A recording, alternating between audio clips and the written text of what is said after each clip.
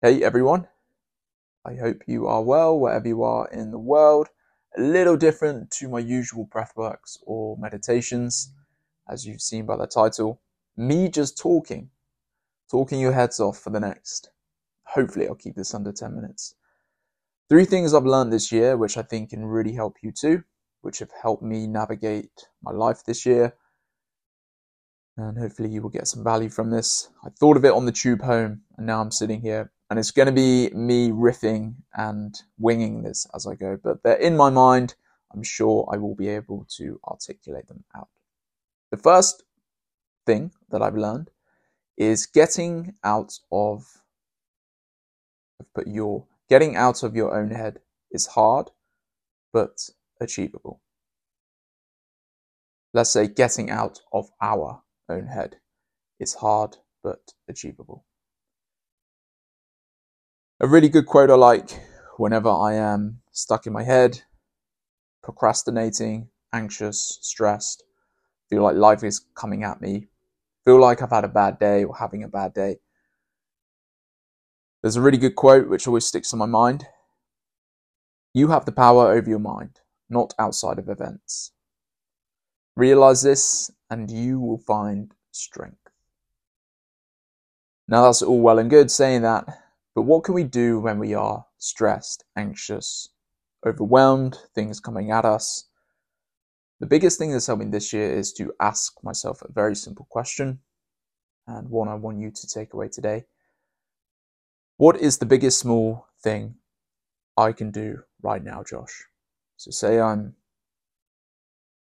anxious, I'm stuck on my bed, thinking about everything, pondering on the past, ruminating on the future. Usually we encounter lots of stumbling blocks. We can't seem to get out of our own way. We can't seem to get to the next step, usually because we are thinking too many steps ahead. So if we can break down our resistance of thinking until we meet the threshold of positive movement forward. So let's go back to that picture of me on the bed, anxious. If I ask myself, okay, what is the biggest small thing I can do right now? Can I put my shoes on as a start? Can I just get up? Can I get off my bed? Can I put my shoes on? Once they're on, okay, can I head for a walk? If I can't head for a walk, I'm really, not feeling great. Can I walk to the kitchen, pour myself a water? It sounds ridiculously simple, but if we break it down, the body has no choice but to just focus on the next step only. Every step thereafter becomes inconsequential because we're just focusing on that next little step, that next hurdle we have to jump through. And when we ask this, what is the biggest small thing I can do right now? The brain goes, okay, I now have only one focus. Let me just focus on that. And then I will put one foot in front of the other after that. Let's use another example. I'm super stressed at work. My boss is being a capricious idiot. What do? I feel stuck. I feel like I'm going to implode. Okay, I remember Josh's podcast. What is the biggest small thing I can do right now? You might look around, you might see your phone, you might ask yourself, okay, can I pick my phone up? Can I WhatsApp my friend? Hey, need to talk to you in an hour or when you're free. That's a step. That's the next little step. And then you keep asking that same question, and then hopefully you will slowly get out of that rut, out of that place of despair, stress, anxiousness, loneliness, overwhelm, and get you to a good place. So that's point one. What is the biggest small thing you can do right now? The second thing I have learned along the way this year is that thinking is really hard. Specifically, thinking about why we are unhappy or stressed or anxious or feeling a certain, let's say, negative emotion. It's very hard to sit there on the edge of your bed and think, why am I anxious today? Why am I stressed? Why? We don't really do that. Well, I don't really do that. But I think a lot of power lies there. Because if we are not bringing our attention, if we're not taking some time to think about where we are at in our lives, why we're stressed, why we're anxious, why we're unhappy in a relationship, then we are kind of suppressing it, brushing it to one side, and not truly delving in and getting to the deeper reason behind a certain emotion. So a little practice you can do to take away today. Let's say you're stressed, anxious. I don't want to keep bringing those points up. I feel like I repeat myself a bit, but these are the main emotions that people feel on a day-to-day. When you're next feeling those emotions, ask 5 whys. Let's use an example. Say you are stressed at work right now. Why am I feeling so worked up? Why am I feeling stressed? Remember, awareness is the first step to change. You are taking the effort to thinking. Okay, so you've asked, why am I feeling like this? Because I am inundated with all this work, not getting any help, and I feel like I'm just trying to keep my head above water. Why am I not getting any help? Probably because I feel people aren't respecting me. I feel people aren't helping me. Why are people not helping me?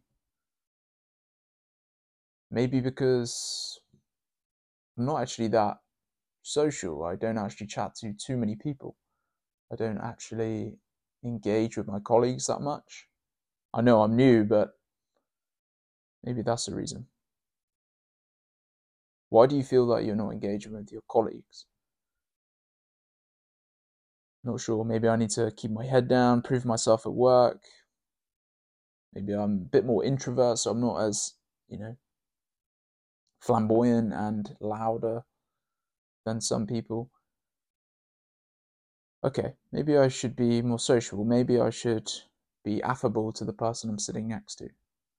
Maybe then people will help me a little more. Maybe then I can offload some work stress, mitigate some stress, talk about my work, see if anyone could help me. I hope I did well there. I just made that one up on the spot. But do you see what I'm doing? You're delving really deep into the reason. And it's not all the time going to fall back on you. I just used an example there that because I wasn't friendly or that social at work. But when we get down to enough whys, answers become more clearer. So when you're next stressed, anxious, overwhelmed, feeling caught up in your head, lots going on, you can't sleep, try to ask 5 whys, and hopefully some answers will become apparent for you. And then you can solve or try to solve, or at least try to mitigate the problem you are under, which should help your headspace, your stress, your anxiety, etc. So my second one that I've learned is the hardest part is to think. Okay, last one. I will try to keep this short and sweet, but probably the most important one of them all, debatable, arguably, is keep your eyes on your own test paper. Remember back in the day, or some of you may still be at uni or college or school, when the teacher used to tell me to keep my eyes on my own test paper. I'm not sure if I listened to them. But that lies a much deeper message than the test paper. Focus on yourself. Compare yourself to who you were a minute ago and chase the person you want to be tomorrow.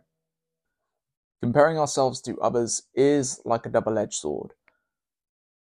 It can motivate us, inspire us to change, can bring about healthy competition. It can provide a goalpost to something that we want to obtain or get to. But it can, and unfortunately this is where humans tend to fall on, is resentment, bitterness, feeling jealous, hostile towards maybe a person, group of people. And that side doesn't do anything for anyone. It does no good to us. like I said, the person we should be comparing ourselves to. And it sounds a little cliche and, a bit wishy-washy, but it really is true. The only person that we can compare is us. Like I said, compare yourself to who you were a minute ago, a month ago, a week ago, a second ago, a day ago, and chase the person that you want to be. I'm chasing who I want to be tomorrow. I'm trying to be better than I was 2 minutes ago. I'm way better than I was. I'm way better than 2 minutes ago, Josh, than who I am now. That's my mindset, and it really does help me, because then I'm not focused on external events or people to put me down or feel like I'm not succeeding as fast as I should be. Be your own hero. Here's a great quote to finish on. To improve, compare little things. To be miserable, compare big things. Comparison is the thief of joy when applied broadly, but the teacher of skills when applied narrowly. When you're next comparing yourself to someone or others or a group or whatever the context, your first goal is to bring it back to yourself. Remember, compare yourself to who you were a minute ago and chase the person you want to be tomorrow. Or take some inspiration, some motivation. What can I get from this comparative mindset right now? What can I learn from them? Where have they been? What inspiration can I take from them right now to help me change? Your mind will thank you, your headspace will thank you, your mental health will thank you, and those feelings of bitterness, resentment will be replaced with joy, gratefulness, and contentness. Okay, they're the 3 things that I've learned this year which have really helped me. I did fail in my task of getting this done in 10 minutes, but hopefully it's been valuable nonetheless for you. The first way was to get out of our own head. It's hard but achievable. Remember to ask that question, what is the biggest small thing I can do right now to overcome those feelings? The second thing I learned is the hardest part is thinking, but it provides huge benefits to get to the root cause of a problem, our anxiety or stress. Remember to ask those 5 whys. And our last one is to compare yourself to who you were a minute ago and chase the person you will be tomorrow. And that is all. I hope I kept you entertained and engaged, and I really hope that helps as always. Thanks everyone, and I really appreciate all the ratings come through. It really helps more than you know, getting this in front of more and more people. I shall leave you alone now. Have a good one. Thanks for listening. Catch up Monday.